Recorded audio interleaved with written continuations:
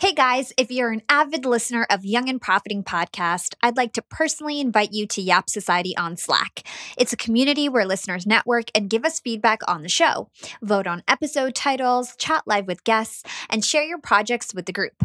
We'd love to have you. Go to bit.ly/Yap Society. That's bit.ly/Yap Society. You can find the link in our show notes.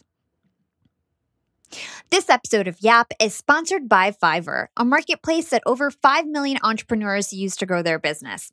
I've been using Fiverr for years. In fact, I got the Yap logo made on there, and if you've seen my cool audiograms with animated cartoons, I get those images from Fiverr too. They have affordable services like graphic design, web design, digital marketing, whiteboard explainer videos, programming, video editing, audio editing, and much more. They have over 100,000 talented freelancers to choose from, and it's super affordable. Prices just start at $5. If you're interested to give Fiverr a shot, hit the link in our show notes.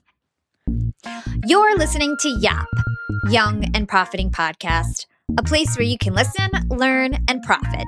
I'm your host, Hala Taha, and today we're speaking with Dr. Marshall Goldsmith, a pioneer in the field of business education and leadership coaching who has worked with over 150 major CEOs.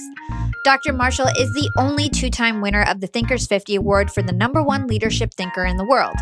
He's been ranked one of the 5 most respected executive coaches by Forbes, one of the top 10 executive educators by the Wall Street Journal, and one of the 15 greatest business thinkers in the world by The Times. In addition to his client work, Dr. Goldsmith is the author of 36 books, including 3 New York Times bestsellers that have sold over 2.5 million copies. In this episode, Dr. Marshall talks about the habits that hold people back from the top, how to change bad behavior with feedback and feed forward, as well as the power of using his magic moves: optimism, apology, seeking for help, and asking power questions. Dr. Marshall and I had this interview over Zoom, which is not typical for me, but when the #1 leadership coach in the world takes the time out to talk to you, you record however he feels comfortable. Please excuse any phone ringing or computer sounds during the interview, and just enjoy the insightful conversation. Hi, Dr. Marshall. Thanks for joining Young and Profiting Podcast. Happy to be here. Thank you for inviting me. So, Dr. Marshall, you are a legend. My generation would call you the GOAT, or greatest of all time, when it comes to leadership and coaching. It is honestly such an honor to have you on the show. I've read many of your books, been a fan for a very long time. And so my listeners understand the power of tenacity. I have actually been hunting you down to get you on the show for at least a year now. So needless to say, I am so thankful for your time, and I look forward to this conversation. Oh, I'm very honored to be speaking with you. So let's start off with your purpose and mission. To give you some introduction to our listeners, you have a clear and concise mission that aims to help successful people achieve positive, lasting change in behavior for themselves, their people, and their teams. So how did you choose this mission and become one of the most, if not the most sought after executive leadership coach? Well, what happened is I met a very famous guy named Alan Mulally. Alan was at Boeing at the time. He ended up being the CEO of the year in the United States. And, Alan was working with me, and he made a very profound point. He said, Marshall, your biggest challenge as a coach is called customer selection. If you pick the right customers, you will always win. You pick the wrong customer, you will never win. And in my coaching, I don't get paid if my clients don't get better. And better is not judged by me or them, it's judged by everyone around them. And I noticed that great clients I've spent the least amount of time with improve the most, and the clients I've spent the most amount of time with sometimes didn't improve at all. So it dawned on me that, hey, this is not about me, it's about them. And I came up with this idea of really helping great leaders get even better. Now, at the time, that was a totally unique idea. Coaching was seen about fixing losers, not about helping winners. So I really kind of changed the entire field of coaching. And I have to give a lot of credit to my friend Alan. He and I are writing a book together. We just talked together for an hour right before I called you. So you received a degree in mathematical economics, which is very different from what you do today. So has that education helped you at all? And how did you decide to, move away from what you actually learned in school to go ahead and become a leadership coach? Well, my undergraduate degree in mathematical economics had 9 courses in math past calculus. I was very good in math as a kid, and I kind of got burned out on it. I just really liked the people side more. And although I got burned out on it, it's very helpful. What it taught me was really logical thinking. and rational thinking and logic. And so it's been very helpful for me because, like my friend Alan, who's a great engineer, I work with a lot of people who have very strong mathematical backgrounds. So I think it just, from a credibility point of view and a logic point of view, it's been helpful to me. And I know that you studied directly under the father of modern management. His name is Peter Drucker. What was he like, and what were some of the key lessons that he taught you? Well, I feel very blessed. I mean, I got ranked number one leadership thinker in the world twice. My intellect compared to his is that of a 10-year-old child. This guy was so smart. He taught me many things. And I'm going to share just a couple with you. One is, he said, we spend a lot of time helping leaders learn what to do. We don't spend enough time helping leaders learn what to stop. He said, half the leaders I meet, they do not need to learn what to do. They need to learn what to stop. Well, that one comment led to my book, What Got You Here Won't Get You There. Now, the second thing he taught me, which is really good for younger people who are listening to your podcast right now, is this.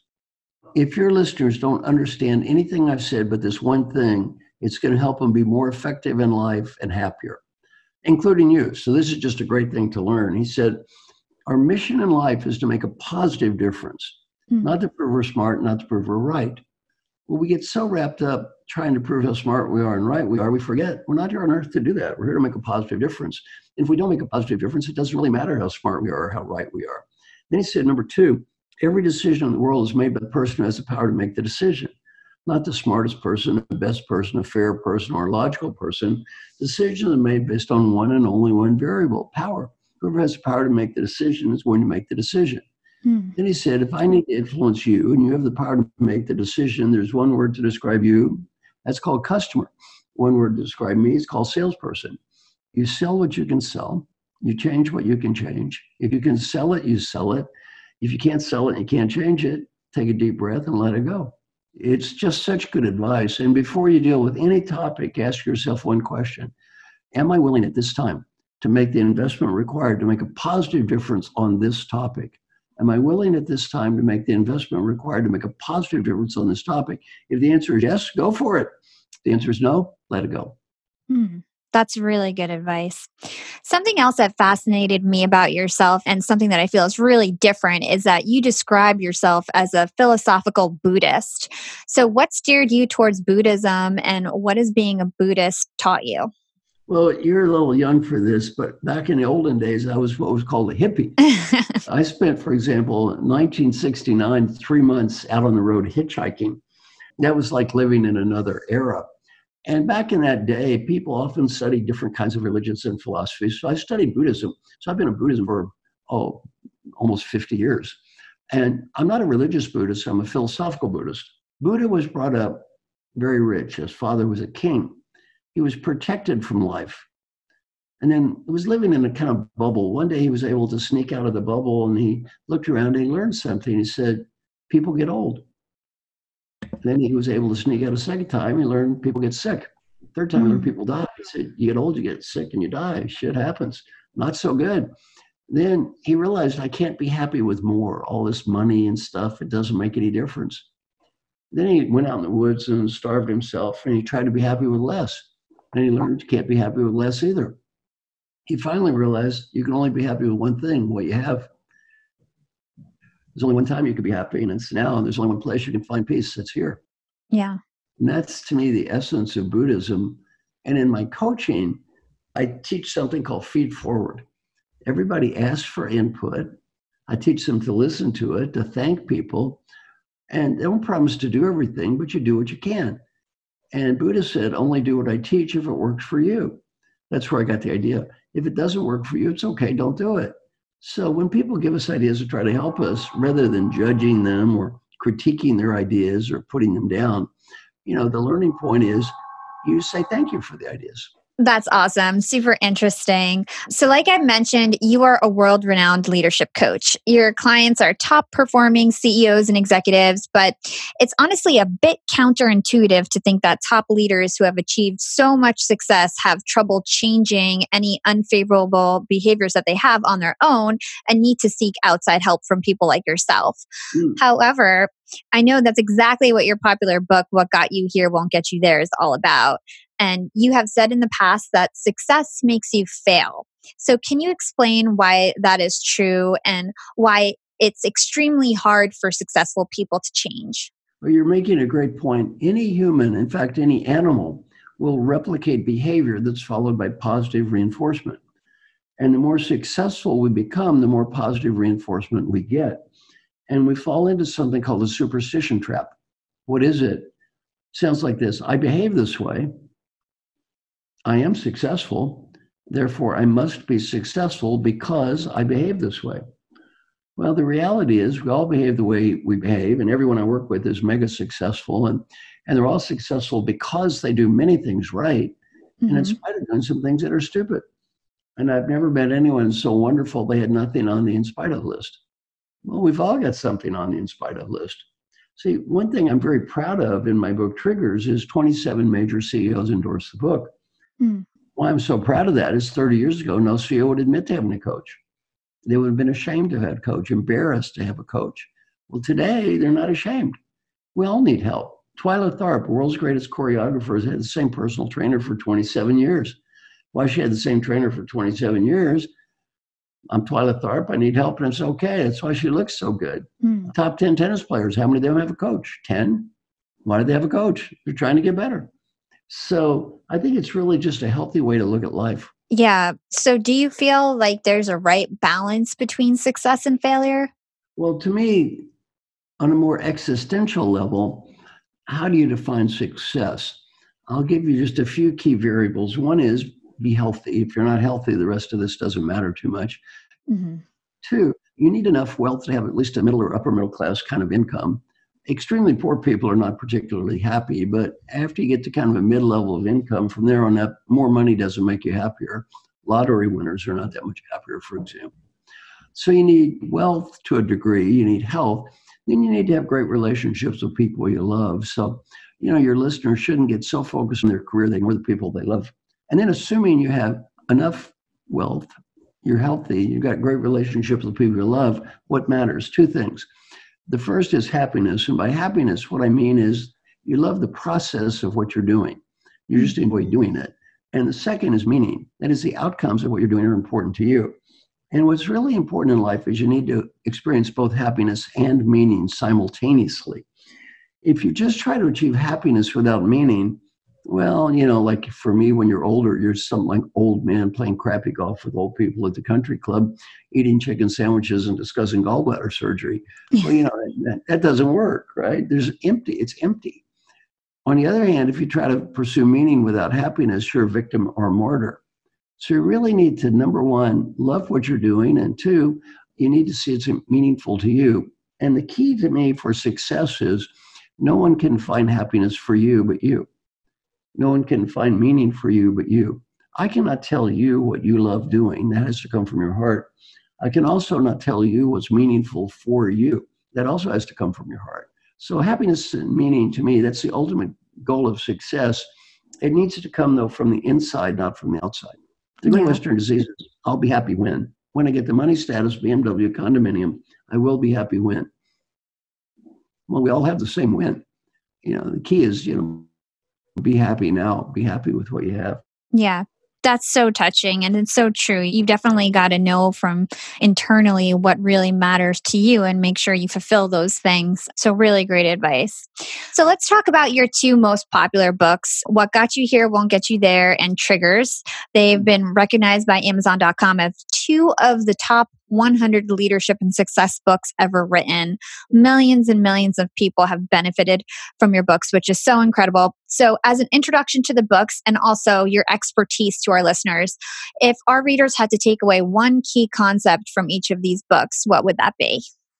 Well, first I'll start with what got you here won't get you there. Mhm. What I teach people there is ask for input from everyone around you. How can I be a better manager? How can I be a better team player? How can I be a better supplier? How can I be a better customer? How can I be a better son or daughter? How can I be a better father or mother? Better brother, sister, better friend, better family member? Get in the habit of asking that question, how can I be a better? Then listen to what people have to say. Again, don't promise to do everything they say. Just promise to listen and think about it. pick the most important things for you to improve, and then just follow up on a regular basis. Mm-hmm. How am I doing? Follow up on a regular basis, get input. And if you do this, I have research from tens of thousands of people, you tend to become more effective, not as judged by yourself, but as judged by the most important people in your life. So that's from my book, What Got You Here, Weren't You There? In my book, Triggers, I'll teach your listeners something that takes 3 minutes a day, costs nothing, will help them get better at almost anything. Now, some people are skeptical. 3 minutes a day costs nothing, help me get better at anything. Sounds too good to be true. Mm-hmm. Half the people that start doing this quit within 2 weeks, not because it does not work. They quit because it does work. This is called the daily question process. And that's, you get out a spreadsheet, you write down a column of questions that represent what's most important in your life, friends, family, coworkers, etc. Every question has to be answered with a yes, a no, or a number. 7 boxes across, one for every day of the week. At the end of the week, the spreadsheet will give you a report card. I will warn your listeners in advance, the report card they see at the end of the week might not be quite as beautiful as the corporate values plaque you see stuck up on a wall. I've been doing this for years, and you do this every day, you learn that life is incredibly easy to talk. Life's incredibly difficult to live. And if you do this every day, it's humbling. Most people can't do it. I have a woman named Jasmine call me every day. She's going to call me right after this call. Every day she calls me and she listens to me read questions I wrote and provide answers I wrote every day. Someone asked me, well, why do you have a woman call you every day? Don't you know the theory about how to change behavior? I wrote the theory about how to change behavior. I have a woman call me every day because my name is Marshall Goldsmith. I got ranked #1 leadership thinker coach in the world, and I'm too cowardly to do this stuff by myself and too undisciplined to do it by myself, and I need help. And it's okay. See, once we admit we need help, life is better for everybody. And this daily question process is amazing. The first 6 questions I recommend are number 1, and they all start with, did I do my best? Number 1, did I do my best to set clear goals? Number 2, did I do my best to make progress toward achieving my goals today? Number 3, did I do my best to find meaning? Number 4, did I do my best to be happy? Number 5, did I do my best to build positive relationships? And finally, number 6, did I do my best today to be fully engaged? And our research on this is amazing. Just by asking these 6 questions every day, you tend to get better in amazing ways. And if your listeners would like to get articles, I wrote one called Leadership as a Contact Sport, and that talks about the point I made from What Got You Here, Won't Get You There. I wrote another one called about the daily questions from the book Triggers. If they just send me an email, I'd be happy to send them copies of both articles. And my email address is marshall@marshallgoldsmith.com, and Marshall has 2 L's. Cool. So let's stick on this daily questions for a bit. Why is it necessary to make sure that you're asking active questions rather than passive ones? Well, there's nothing wrong with passive questions. Here's the issue.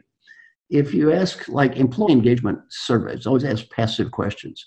If you ask a person a passive question, we tend to blame the environment. For example, do you have clear goals? People say no. Why not? Well, they're confused. Do you have meaningful work? No, they make me do trivia. It's their fault. See, these active questions begin with the phrase, did I do my best to? And what's amazing about that phrase is you cannot blame someone else.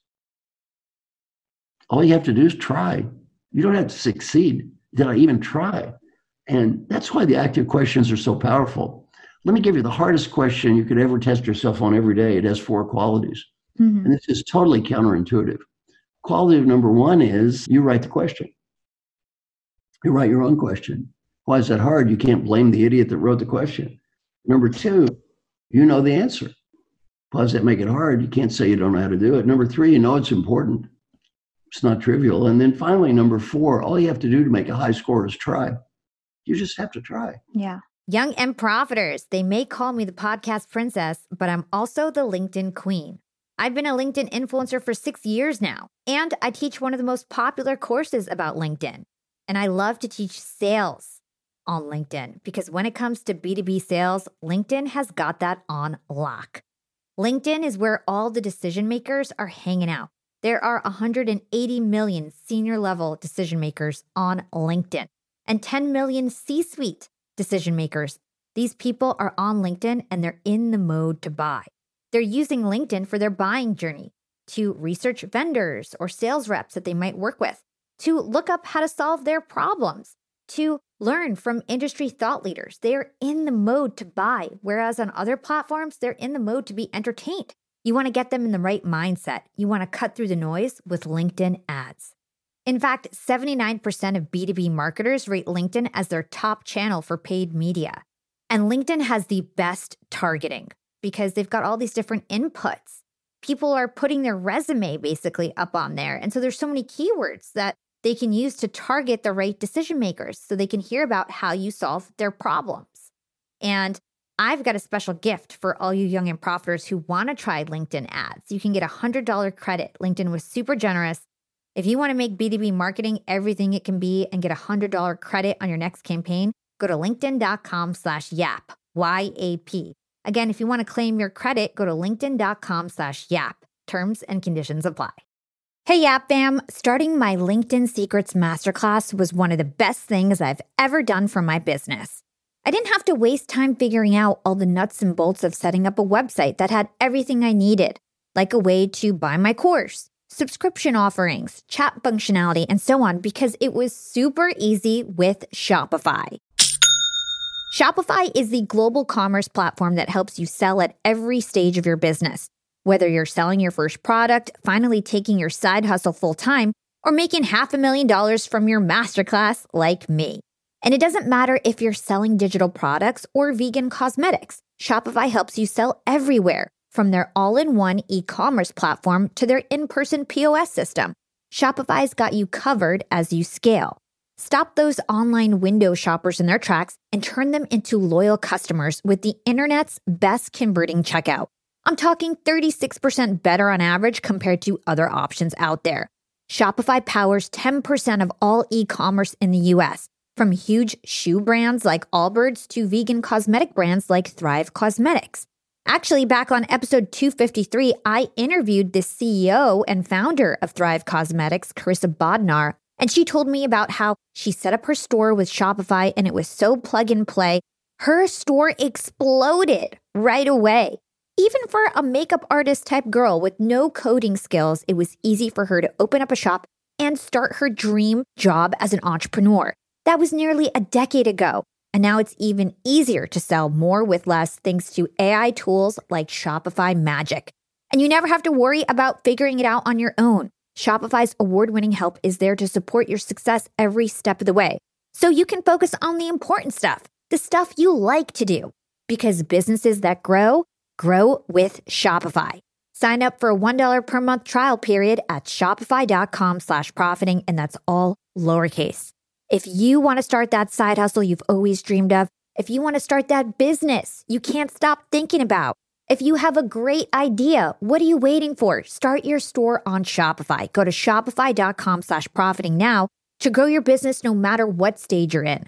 Again, that's shopify.com/profiting. Shopify.com/profiting for a $1 per month trial period. Again, that's shopify.com/profiting. Young and profiters, we are all making money. But is your money hustling for you? Meaning, are you investing? Putting your savings in the bank is just doing you a total disservice. You got to beat inflation. I've been investing heavily for years. I've got an E-Trade account. I've got a Robinhood account. And it used to be such a pain to manage all of my accounts. I'd hop from platform to platform.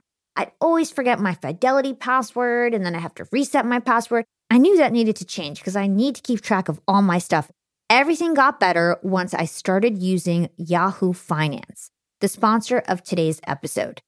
You can securely link up all of your investment accounts in Yahoo Finance for one unified view of your wealth. They've got stock analyst ratings. They have independent research. I can customize charts and choose what metrics I want to display for all my stocks so I can make the best decisions. I can even dig into financial statements and balance sheets of the companies that I'm curious about. Whether you're a seasoned investor or looking for that extra guidance, Yahoo Finance gives you all the tools and data you need in one place. For comprehensive financial news and analysis, visit the brand behind every great investor, yahoofinance.com, the #1 financial destination, yahoofinance.com. That's yahoofinance.com. Now you might ask, why is that so difficult? No one to blame. It's very hard to look in the mirror every day. No one to blame. but yourself. And I've been doing this for years, and I learned about 95% of all my problems I can see in one place. Just look in the mirror. It's very hard to face this for most people, including me, by the way. It's hard to do this every day. That's why a woman called me. Yeah. The thing I love about the daily questions is that it really helps to build a habit. You know, they say if you don't do something daily, your behavior doesn't change. You don't change yourself. So sticking on habits and what got you there won't get you here. You outlined 20 habits that hold people back from reaching the top. Some examples are winning too much, adding too much value, and playing favorites. We don't have time to cover all 20 in detail, but I'd love to run through some core themes that I picked out that relate to these 20 habits. Maybe let's start off with the theme of being too competitive. So some habits you mentioned that I think fall into this category are winning too much, withholding information, claiming credit when we don't deserve it, and failing to provide recognition. So can you talk to us about this type of quote unquote bad behavior and how it negatively impacts our relationships? Well, what happens is we've been programmed to succeed and win. Every one of your listeners, including you, have taken test after test after test in your life. And I looked up your background. You're a very good student, 4.0 grade average. You got a lot of reinforcement for doing one thing over and over again, proving how smart you are over and over and over. And it's real tough when you've had as much reinforcement as you've had for proving how smart you are to stop doing that. See, it's hard. Every time you made those A's, people pat you on the back. Oh, congratulations. You're the valedictorian of the school. And almost everyone I coach is just like you. They're real smart, hardworking people. What's hard when you take tests day after day after day, not to just go through life proving how smart you are. Now, let me give you a couple of examples of this. Winning too much. You want to go to restaurant X, your husband, wife, friend, or partner wants to go to restaurant Y. You have a heated argument. You go to restaurant Y. Food tastes awful and the service is terrible. Option A, you could critique the food and point out our partner was wrong. And you know, this mistake could have been avoided if only you listened to me. Or option B, shut up. Eat the stupid food, try to enjoy it, and have a nice evening. What would I do? What should I do? Almost all of my clients, what would I do? Critique the food. What should I do? Shut up. Well, it's very hard for smart, successful people not to critique the food. Another one, even worse, you have a hard day at work, you go home. Your husband, boyfriend, or partner is there, and the other person says, I had such a hard day today. I had such a tough day. And if we're not careful, we reply, you had a hard day. You have a hard day. Do you have any idea what I had to put up with today? You think you had a hard day? We're so competitive, we have to prove we're more miserable than the people we live with. I gave this example to my class at Dartmouth. A young guy in the back raised his hand. He said, I did that last week. I asked him, what happened? He said, my wife looked at me. She said, honey, you just think you've had a hard day. It's not over. That's so funny. You know why we have the urge to want to win so much? What's the meaning behind that? Like, why is that so inherent for humans? Well, we've been reinforced throughout our lives for winning and proving we're smart and right. And again, at the lower level of an organization, that's really not so bad. You kind of have to prove yourself. Every time you get promoted, though, you got to learn to stop doing that. And the worst thing a CEO can do is try to prove how smart they are and win all the time. At that level, you want to make everybody else a winner. Don't want to make it all about you. So it's a very difficult transition. One of my customers said, for the great individual achiever, it's all about me. For the great leader, it's all about them.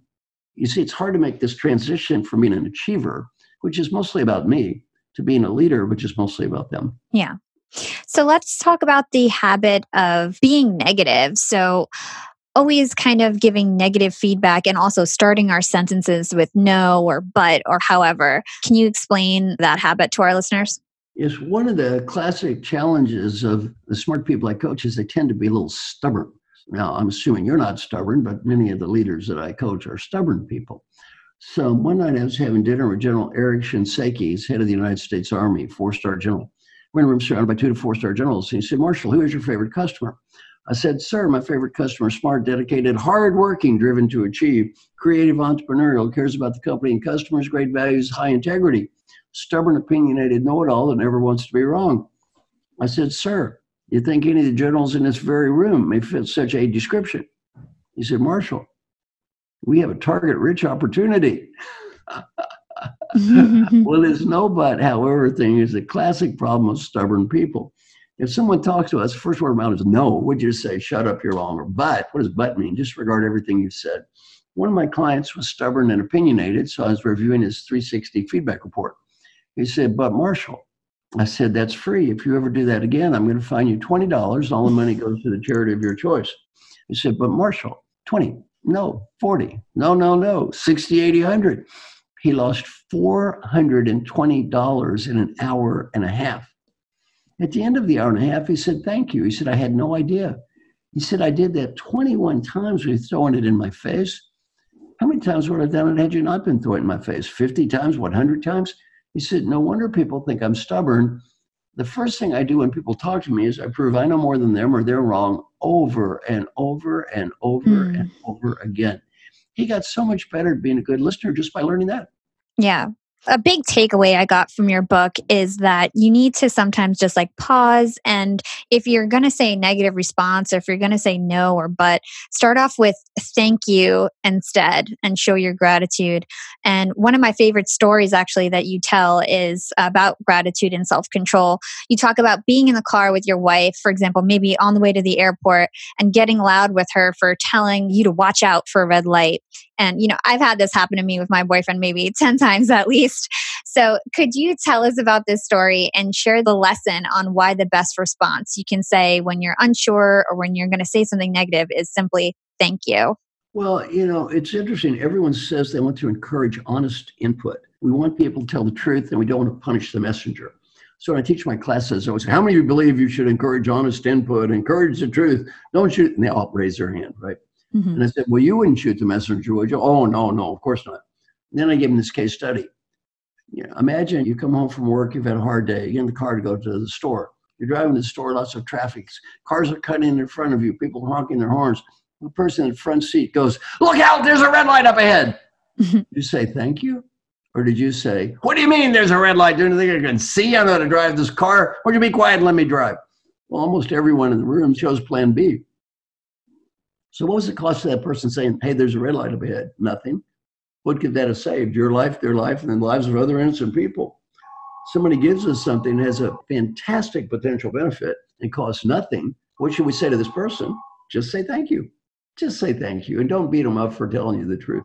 Another thing that you tend to talk about is the importance of family and making sure you keep your family on the top of your priority list. You talk about your wife, Lyda, and daughter, Kelly, quite often in your work.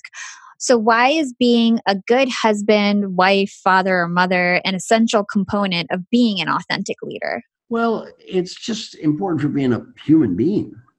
The reality is when you're old, and you look around your deathbed, none of your coworkers are waving goodbye. When you start realizing these people are important, they're who really matters in life. And if it's worthwhile to do all this good stuff to have better relationship at work, it's even more important at home. Now, in your case, you mentioned you have a boyfriend. Is that correct? Yes. And would you agree with me that customer satisfaction is important? Yes. And we should ask our customers how we can get better? Yes. And learn from these good people? Yes. Have you been asking your boyfriend, what can I do to be a better partner? No. See what I mean? Yeah. This stuff is all easy to talk. When you get down to doing it, we don't do it so much. So you've got an assignment now. You're going to go back home and ask your boyfriend, what can I do to be a better partner in this relationship? Yeah, that's good advice. It's true. And, when your home life is healthy and happy, you also become more productive and clear-headed when you're at work. So I think that it's really important to have balance in both. That's not a theory. We've got a lot of research on this. There's an incredibly high correlation between overall satisfaction with life at home and overall satisfaction with life at work. And both of them feed each other. If you're really more satisfied with life at home, you tend to be more satisfied with life at work. And conversely, if you're more satisfied with life at work, you're also more satisfied with life at home. Yeah. So let's talk about improving some of these bad behaviors that we were discussing earlier. You were a pioneer of the use of 360-degree feedback. Can you tell us about this process? In my coaching, every leader that I work with gets confidential feedback from all of their key stakeholders. These will be their direct reports, their peers, their managers, could be board members. And then they pick important behavior to improve. Then they go back and talk to people saying, thank you for this feedback. Here's what I've learned. Here's what I'm going to do about it. They practice and feed forward. They don't ask for more feedback about the past ideas for the future. They don't critique the ideas. They shut up. They thank people. Don't promise to do everything. And then they follow up on a regular basis. And the follow-up is, 2 months ago, I said I wanted to be a better lister. Based on the last 2 months, ideas for the next 2. They follow up, and then we measure improvement. And again, the people that do this stuff tend to get better. People that don't. Yeah. So I'm not sure which book this was in exactly, but you say that people change their ways when they feel like something they truly value is being threatened. Can you talk about this and maybe also talk about some of the big excuses people have for change? Well, change is hard. And if we're going to change anything, we really have to have kind of a what's in it for me in terms of values. And that's why feedback is important. Most people do value their families. And they get feedback from their families that they're not doing a good job. They want to get better. Most people value their coworkers. They get feedback from their coworkers they're not doing a good job. They want to get better. So that's really important. In my book, Triggers, I talk about why we don't do all the stuff we know we should. And there are a variety of reasons. Years ago, my biggest client was Johnson & Johnson. And at the end of my class, about 98% of the people said they were going to do what I taught. A year later, about 70% had done something and 30% had done nothing. I'm not ashamed of these numbers. I'm very proud. 70% of 2,000 people is 1,400 people getting evaluated by 10 coworkers each. So about 14,000 people have a little better life. So I'm proud of that. And I got to interview the people who did nothing. And I said, why'd you do nothing? Well, the answers had nothing to do with ethics, values, or integrity. They won an award that year, most ethical company in the world. They're good people. I'm sure your listeners are good people. Had nothing to do with intelligence. They're smart. I'm sure your listeners are smart. The reason people did nothing had to do with a dream. A dream I've had for years, and I would bet even at your young age, you've already had this dream. The dream sounds like this. I'm incredibly busy right now. Given work at home and new technology that follows me everywhere and emails and voicemails and global competition, I feel about as busy as I ever have. Sometimes I feel overcommitted. Every now and again, my life feels just a little bit out of control. But I'm working on some very unique and special challenges right now. And I think the worst of this is going to be over in 4 or 5 months. And after that, I'm going to take 2 or 3 weeks and get organized and spend some time with the family and begin my new Healthy Life program. And after that, everything's going to be different and it won't be crazy anymore. Have you ever had a dream that resembled that dream? Yeah. How many years? Well, you know what? I'm very much the person who doesn't believe in being busy, and it's a matter of prioritizing. But as a younger person, I definitely acted like that. Yeah. Good. And so it's really important. And we use all kinds of excuses. Another excuse is one of my favorites. It's called, it's a special day. I'm going on that diet, but it's the Super Bowl. So I'm going to eat that Super Bowl pizza and guacamole, or it's my birthday, or it's my kid's birthday, or my boyfriend's birthday, or my mother's birthday, somebody's birthday. So if we're not careful, we can make up this special day excuse to cover almost every day. Every day is a little special or different and makes an excuse. And so in my book, Triggers, I talk about all these wonderful excuses we have that keep us from doing what we know we should. And it's hard. It's hard to face the reality of our lives. That's why the daily question process is so hard. Yeah. So let's move on to triggers since we're already talking about it. Can you explain to our listeners what a behavioral trigger is? Well, triggers in any stimulus that may impact our behavior. It could be a sight, a sound, a word, a person, any stimulus that impacts our behavior. And as we journey through life, we all have this image of the person that we want to become. Well, why don't we become this person? Well, every day we journey through life, we have these triggers, these events that occur, these sights, and they usually sometimes push us toward becoming that person, but usually push us away from becoming that person. Somebody says something, we become angry, we go off the handle, the driving case study. You smell something, eat food you didn't want to eat. You told yourself you shouldn't eat. So as we journey through life, very important to realize what are the triggers in my life that really set off behavior that's inconsistent with the person I want to become, and how can I, number one, anticipate these triggers? So then I can start becoming aware of them before they happen and anticipate them. If possible, avoid them.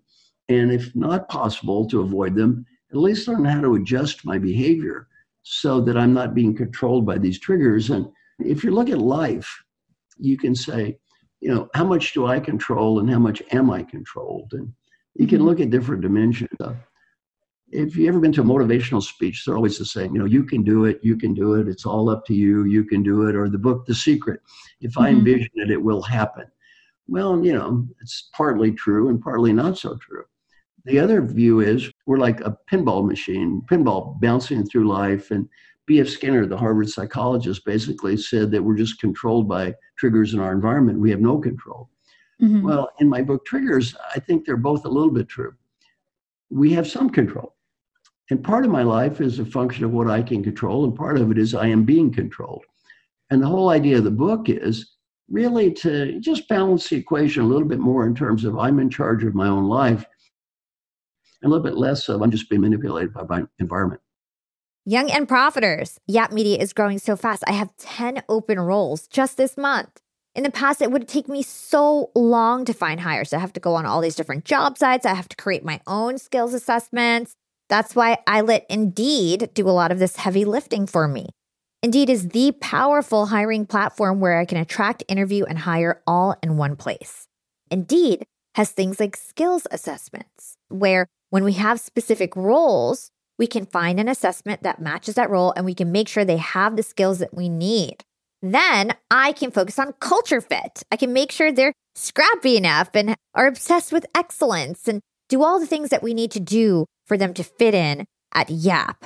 And Indeed streamlines hiring with powerful tools like Instant Match. An Instant Match basically matches you with candidates as soon as you put up a job post with people who are qualified right away. It's instant. And the best part is it gets better as you use it. So now when I use Indeed, especially when I'm hiring for similar roles, I get people right away where they know that I'm going to like the candidates because they can see what my preferences were in the past. It gets better as you use it.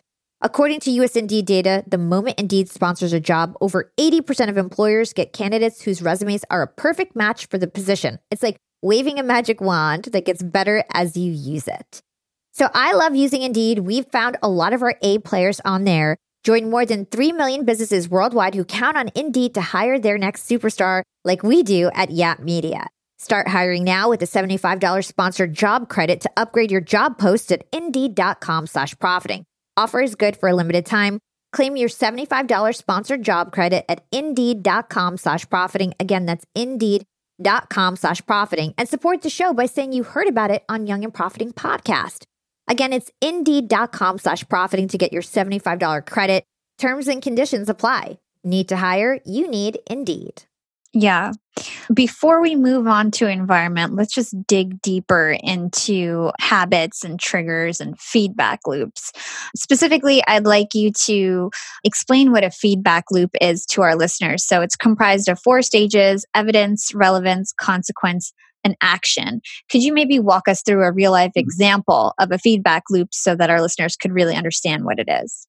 Well, you're driving your car and you see a sign that says speed limit 30 miles an hour coming up in a small town. And there's evidence that something's going to happen. And then how important is it? We think I might get a ticket, and then eventually think that's relevant. And then you've got this evidence which would lead to a consequence, which is something bad.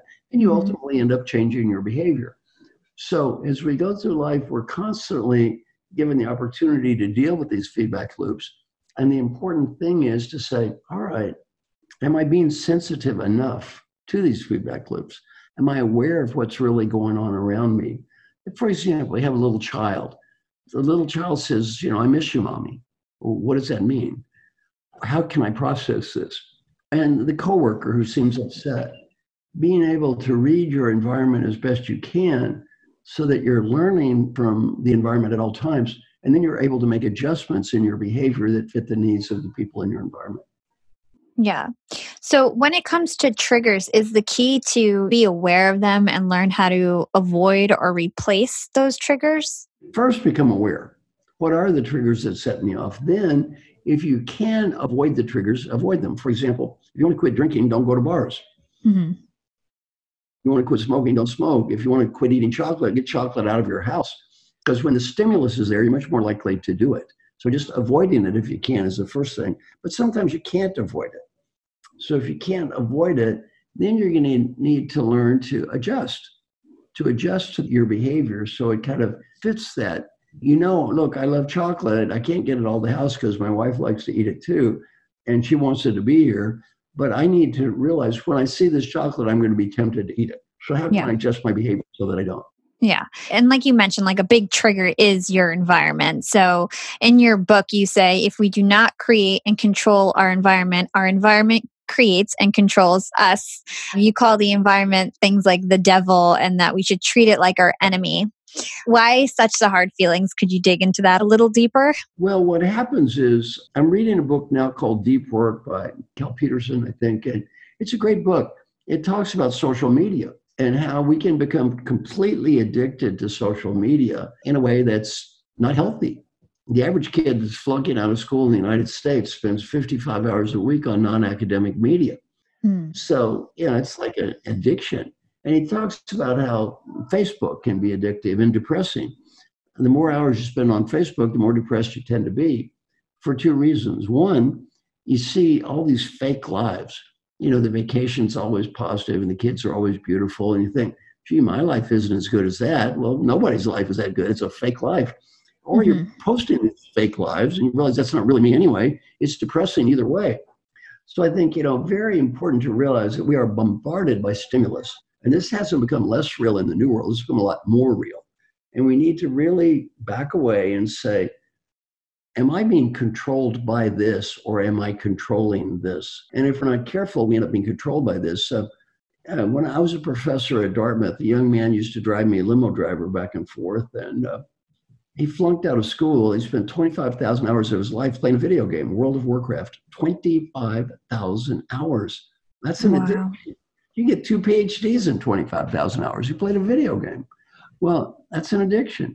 So you really need to be sensitive to how much am I controlling this and how much is this controlling me? Yeah. Can you talk about some of the ways that we can change our habits? We talked about the daily questions, but are there any other commitment devices that we can employ? Get help. In the same way that, I have help. I have someone call me every day. Why? I need help. If you haven't fixed it by yourself in the last 10 years, you're probably not going to fix it by yourself next week. Just admit you need help, and it's okay to need help. Like I said, my book Triggers, look at the names of the people who endorse that book. I'm CEO of the United States. I need help. I won the Presidential Medal of Freedom. I need help. I'm head of the world's largest pharmaceutical company. I need help. I'm president of the World Bank. I need help. Well, they're not too good to get help. So don't be above getting help because we almost all need help. And again, if you could do it by yourself, you would have done it by now. Yeah. So you have these concepts of magic moves. 2 of them we covered, the power of asking active questions, asking for help, which you just covered, but we didn't cover 2 of them, apology and optimism. Could you tell us more about these magic moves? Well, let's start with apology. Very important. All of my clients do this. They all get confidential feedback, and none of them feedback is perfect. So all have things to improve. So the first thing I tell them is they apologize. Say, for example, I've gotten feedback indicates I need to be a better listener. If I've not listened to you or the other people, I'm sorry. Please accept my apology. There's no excuse. Well, if you want everybody else to take responsibility as a leader, let them watch you take responsibility. Let them watch you take responsibility. And that's, a very important message to send a role model to people. Don't try to be better than everybody else. Just be a fellow human being and everybody takes responsibility. The other one is optimism. And this has been studied to death. I mean, if you don't believe you're going to do something, you probably won't.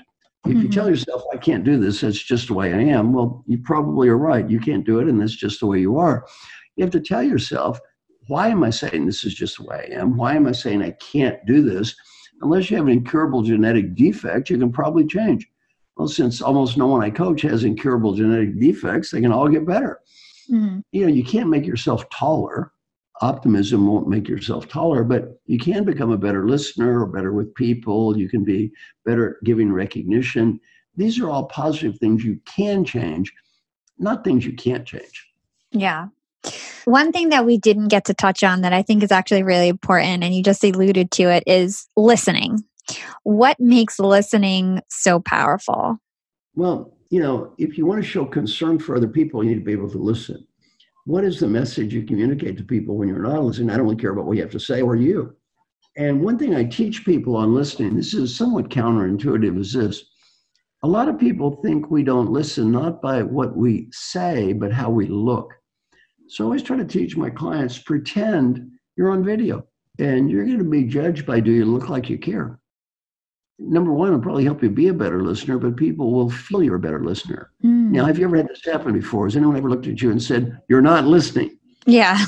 And then have you ever repeated what they said verbatim to prove they were wrong? Well, that doesn't really help the relationship. When somebody says you're not listening, what they're really saying is you don't care. You see, if you look like you cared, no one would ever say you're not listening. What they're really saying is you don't look like you care.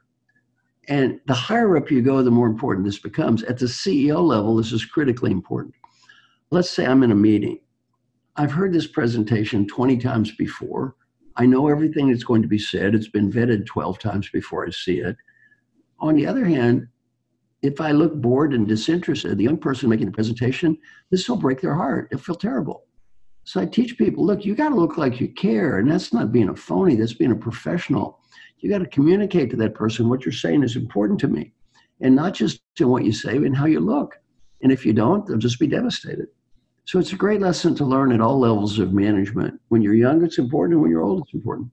Yeah, totally agree. So to close out the episode, you have an article on Inc.com that's called, Do You Have Mojo or Nojo? And I thought it would be a cute and memorable way to end the show. Could you tell our listeners the difference between mojo and nojo? Mojo is that positive spirit towards life, which starts on the inside and radiates to the outside. And you see that when you go to the store, check into the hotel, at the airport, it's that positive spirit which radiates to the outside. And Nojo is exactly the opposite. It's that negative spirit which radiates to the outside. That spirit that says, I don't want to be here. I don't like this. I'm unhappy. I don't want to talk to you. So I think very important as we journey through life to look at two things. One, generating that positive spirit inside ourselves. And going back to those questions, am I doing my best today to be happy? Am I doing my best to find meaning? Am I doing my best to be engaged? Build relationships, generating that positive spirit inside yourself. And then number two, back to imagine you're on video, communicating that positive spirit to everyone around you. And I think, as you mentioned a couple of times, even more important at home than it is at work. Mm-hmm. Communicating the spirit of, I'm happy to see you. I love you. You're important to me. And good to do those good things at work, even better to do them at home. And how about Nojo? Well, Nojo is the opposite. That's, I'm frustrated. I'm angry. I don't want to be here. Go away. I said American Airlines, I have over 11 million frequent flyer miles. I'm on a 3-hour flight. One flight attendant's positive, motivated, upbeat, enthusiastic, and the other's negative, bitter, angry, and cynical. Mm-hmm. I'm sure you've been on the same flight. Mm-hmm. Well, what's the difference? It's not American Airlines. It's the flight attendant. It's what's in our heart. It's what's different. And really, don't get lost on the environment. Let me give your listeners my final good advice. Are you ready? Mm-hmm. I'd like everybody to take a deep breath. Imagine you're 95 years old and you're just getting ready to die. Right before you take that last breath, you're given a beautiful gift. The ability to go back in time and talk to the person that's listening to me right now. The ability to help that person be a better leader and have a happier life. What advice would that wise old person have for the young person that's listening to me right now? Well, whatever your listeners are thinking now, do that. In terms of performance appraisal, that's the only one that matters. That old person says you did the right thing, you did. That old person says you made a mistake, you did. You don't have to impress anybody else. Some of my friends interviewed old folks who are dying and got to ask this question: what advice would you have? On the personal side, 3 themes. Theme number 1, 3 words: be happy now. Not next week, not next month, not next year. Be happy now. The Great Western disease, I'll be happy when. When I get that money, status, BMW, condominium, we all have the same when. Learning point from old people, I got so busy looking for what I didn't have, I couldn't see what I did have. I had everything. All your listeners, many of them are smart people, hardworking people, good people, compared to me, young people. Don't get so focused on what you don't have, you can't see what you do. Learning point number 2, on the personal side, we've discussed several times, friends and family. You realize these people are important. And number 3 is you have a dream, go for it. Because you don't go for it when you're 35, you may not when you're 85. And it doesn't have to be a big one, maybe a little one. Go to New Zealand, speak Spanish, whatever it is, just do it. Mm-hmm. Business advice isn't much different. Number 1, life is short, have fun. Number two is do whatever you can do to help people. And the main reason to do that has nothing to do with money or status or getting ahead. The main reason to do it is a 95-year-old you will be proud of you because you did and disappointed because you don't. And then finally, go for it. Old people, we almost never regret the risk we take and fail. We always regret the risk we fail to take. And finally, thank you so much for asking me to be on your podcast. And I hope that it's been useful to your listeners and help them have a little better life. It has. So where can our listeners go to find more about you and everything that you do? Send me an email, Marshall, with 2 L's at marshallgoldsmith.com. Website, I've got 300 videos online, www.marshallgoldsmith.com. Go to any of these sites, and I have new stuff on LinkedIn, 1.3 million followers. I can't do any more LinkedIn connections because they tap out after, I think, 30 or 40,000, but I can do more followers. And so go to any of those sites, and I'm happy to share everything I know with everyone. Awesome. It was such an honor. I want to be respectful of our time. So thank you so much for joining Young and Profiting Podcast. Oh, thank you so much for inviting me, and I hope I get to see you in New York sometime. Likewise. Thanks for listening to Young and Profiting Podcast. If you enjoyed this episode, don't forget to write us a review on Apple Podcasts or wherever you listen to the show. Follow Yap on Instagram at Young and Profiting and check us out at youngandprofiting.com. And now you can chat live with us every single day on Yap Society on Slack. Check out our show notes or youngandprofiting.com for the registration link. You can find me on Instagram at Yap with Hala or LinkedIn. Just search for my name, Hala Taha. Big thanks to the Yap team for another successful episode. This episode of Yap, I'd like to thank our international Yap team members, Christian and Kayla. Kayla writes detailed show notes for our episode each and every week, and Christian keeps our website up to date with the latest content. Thanks for all your hard work. This is Hala signing off.